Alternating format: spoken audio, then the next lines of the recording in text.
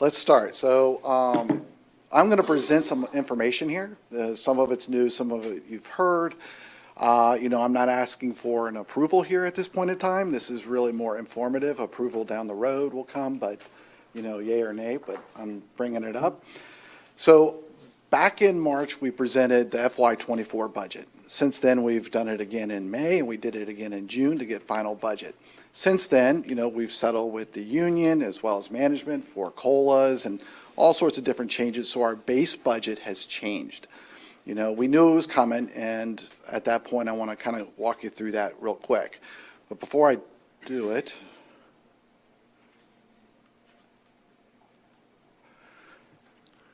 I want to kind of level set here. We have 3 goals in mind as I go through this process. Recording in progress. As I go through this presentation. So these are 3 that Michael has mentioned multiple times, and as we're reimagining Metro. And in order to do that, one of the things is 7 million trips annually over the next 5 years. We also want to look at, zero emissions fleet, which we're very aware of, the 57 buses, hydrogen buses. And then, of course, the 175 units over the next 10 years as is housing. Those are the big 3 items and goals. So with that in mind, what I'm going to do is I'm going to show you currently our board approved budget right now on our operating surplus is $7.5 million. We've now layered in the COLAs and we've layered in all the different various aspects, and we're trying to hold everything kind of somewhat flat. And like I said, this is base budget. So kind of going to the next slide, as you can see, $1.7 million of that is the COLA impact of the raises that we gave everybody. We had some other adjustments that have made, because like I said, we started this budget way back in February. And as we kind of go through, things change and directions change and strategic goals start coming up that we have to fulfill. So as part of that, we were talking about bus wraps, CalTIP insurance bill we received. Net is about $2 million in expense higher, and we're basically offsetting that with our 5307 grant, which is good. So net, it's about $100,000 worse. And that's our level set budget if we do nothing. But as you remember, last board meeting, we approved phase 1, and we had a heavy discussion around phase 1 and phase 2. This is a reimagined Metro in order to get the 7 million riders and so forth of that nature, re-envisioning all the services. So as part of that, we're going to move into our rollout of our phasing. And another thing to bring up is free fares. So as part of going into this, the first is, phase 1, which is a focus on like 15-minute frequencies, UCSC down to Santa Cruz. And that would take place here really at the end of December, but for purposes here, January of 2024. Phase 2 would start the rollouts, and this would be the rest of the county, possibly in April of 2024. And as part of it, because we're making all these different changes, we're looking at doing free fares as part of it. So, as we change these routes, add these frequencies and so forth, free fares throughout. And this would be a trial period, for no more than like 12 months, possibly going longer, if it works out. As part of that too, what I'm going to show you in here is 36-month period. And we do have funding for that. And as part of that, I'll explain that a little bit more.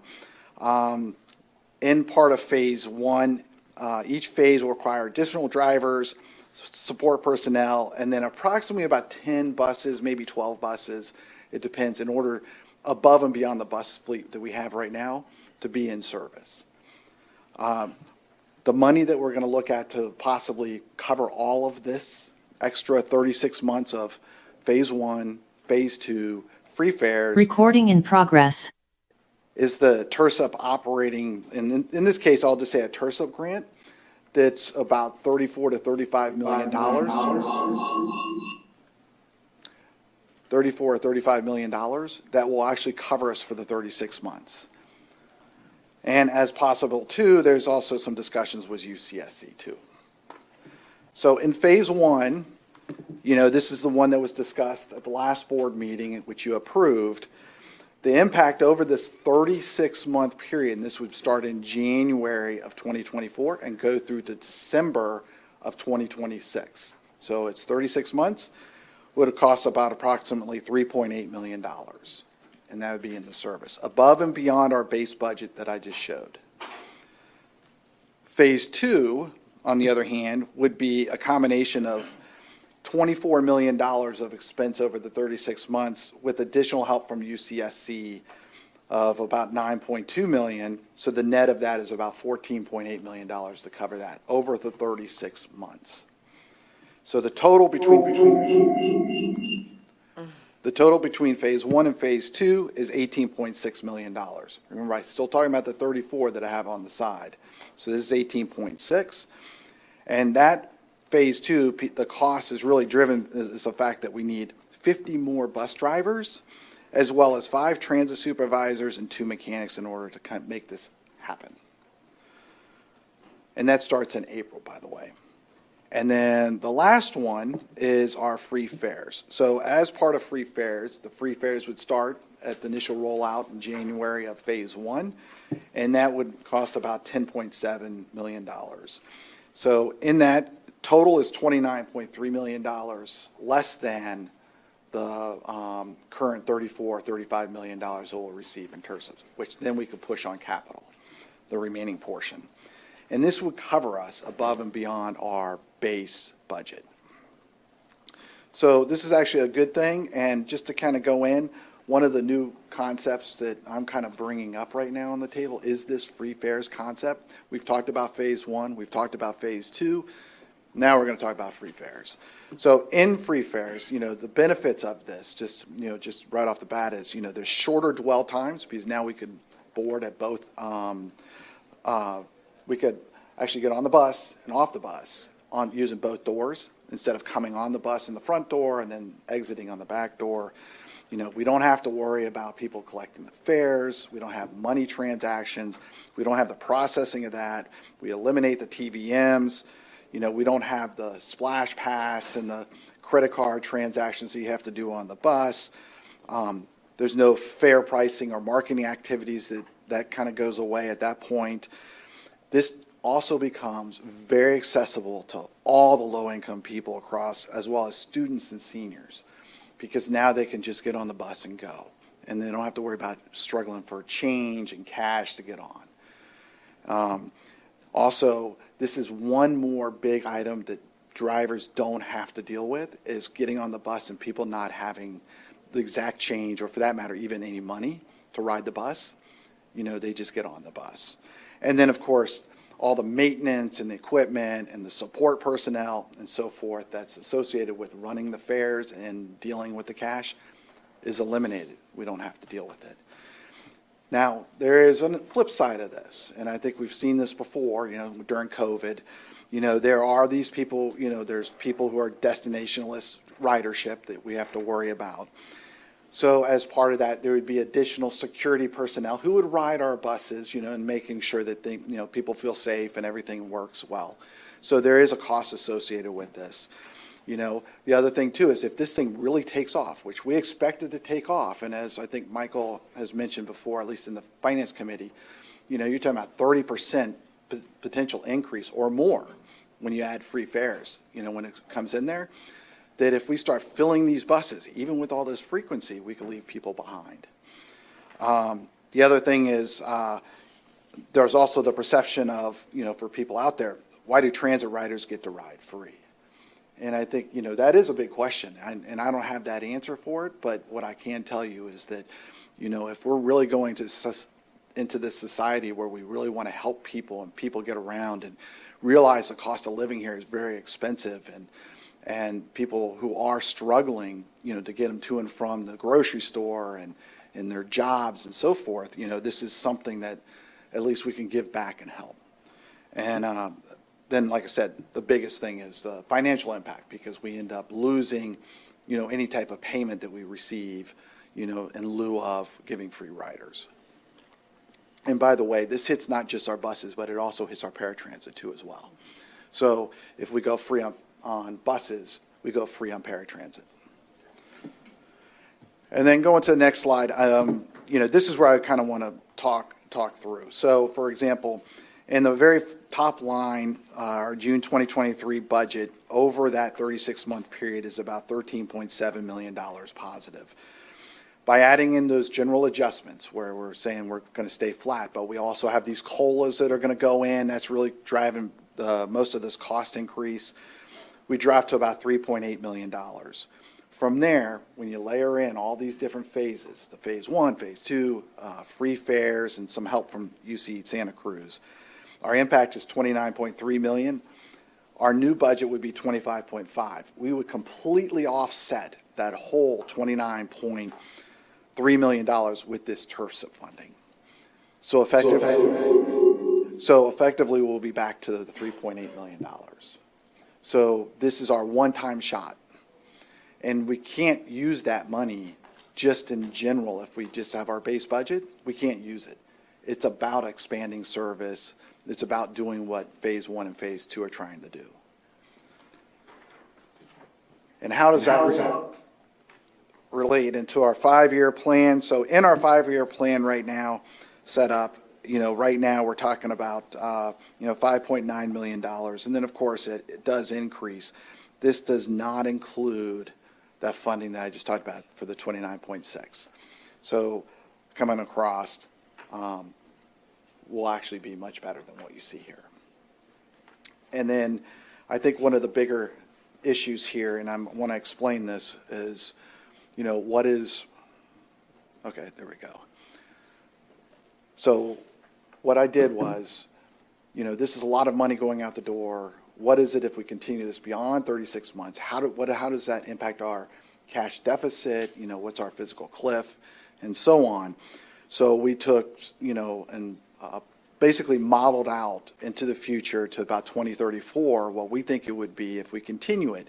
And one of the key caveats here is we need a sales tax to continue it. There is no ifs, ands, buts, or ors. No sales tax, we don't continue this, we shut down the program. But right now, the real issue is that we've basically modeled out what we think the projection is going to be. We don't know what inflation is going to be in 10 years, or for that matter, even if we're in a recession, things kind of draw back. But we made our best estimates, and from there, before I go into the next one, I just want to remind everybody of these buckets. At the very top, which is basically our workers' comp, liability, operations, sustainability, cash flow, as well as our UAL OPEB, those are kind of restricted buckets. Those are our restricted buckets. These buckets are what they are, and they're not part of this discussion about where we hit negative in cash. And the reason why is this money is specific for specific reasons. It doesn't mean we can't free it up to use it for things, but it takes board approval and a lot of heavy conversation to do it. But think of this as not part of when I show you the cash aspect is part of that. However, the bus replacement, capital operating reserve, as well as the COVID recovery fund are part of the cash. As part of, we're drawing that down to keep the operations going. So on the next slide, here's where if we do nothing, we keep the base budget. Very first slide I showed. As we go through, and there's no phasing. We don't do the phase 1. We don't do the phase 2. No free fares. We're talking about somewhere in the neighborhood of 2029 is where we're going to start running into negative cash. And if we start running into negative cash, we got to do something now. At least start thinking through what do we want to do. However, now that we've talked about phase 1 and phase 2, which is basically here, the biggest thing is half-cent sales tax. That's big key. The free fares, they continue to go. Our sales taxes grow based off of pre-COVID years. We need the help from UC Santa Cruz. And then, of course, all of this continues beyond the 36 months. This assumes sales tax, we continue this process. We are at 100% of our personnel. We're going to continue the COLA at 4% throughout, even though I know before we usually take it away. But in theory, that COLA may be 3%, maybe 5%. It's not about negotiations. This is about just a projection to figure out where we are so we understand. And then inflation too as well. And what that does, if we go to a sales tax on the November 24 ballot, I know we'll receive money in 2025, but we're taking kind of a conservative approach and saying January of 2026, we're going to start receiving it. So a year later, everything kind of gets put in place. And from there, as you can see, the curve is actually pretty high and pretty healthy. And that will keep us, viable to probably 2040 if we do that. And this also, by the way, keeps all the phases in as well as the free fares. That's great news. However, if we push to the sales tax ballot, 2 years out from November 24 to November of 26, and then, of course, start collecting a year later in 2028, as you can see, that curve comes way down. And like I said, there's some little bit of negativity sitting there in 28. That's okay. We have that covered. We have a little bit of flexibility in some of these numbers here. But ultimately, that gets us all the way out to 2034, a decade later. So actually more than a decade, 11 years later before we have to do anything. And so as part of that, basically, it's really kind of moving forward with, the phasing, the free fares. And then, of course, this is where we could demonstrate like a world-class system, meet the goals that I talked about at the very beginning, the 3 different goals. And then at the same point, too, the biggest thing is the sales tax. As long as we get that sales tax, that will really make us viable to keep moving forward. If we don't get the sales tax, then we would have to cut back to our base and then really look holistically on what we can do going forward beyond 2029, because as you saw the first chart, that's where we kind of fall, and that's where we got to figure out what we need to do from there. Thank you, Mr. Farmer. See if board members have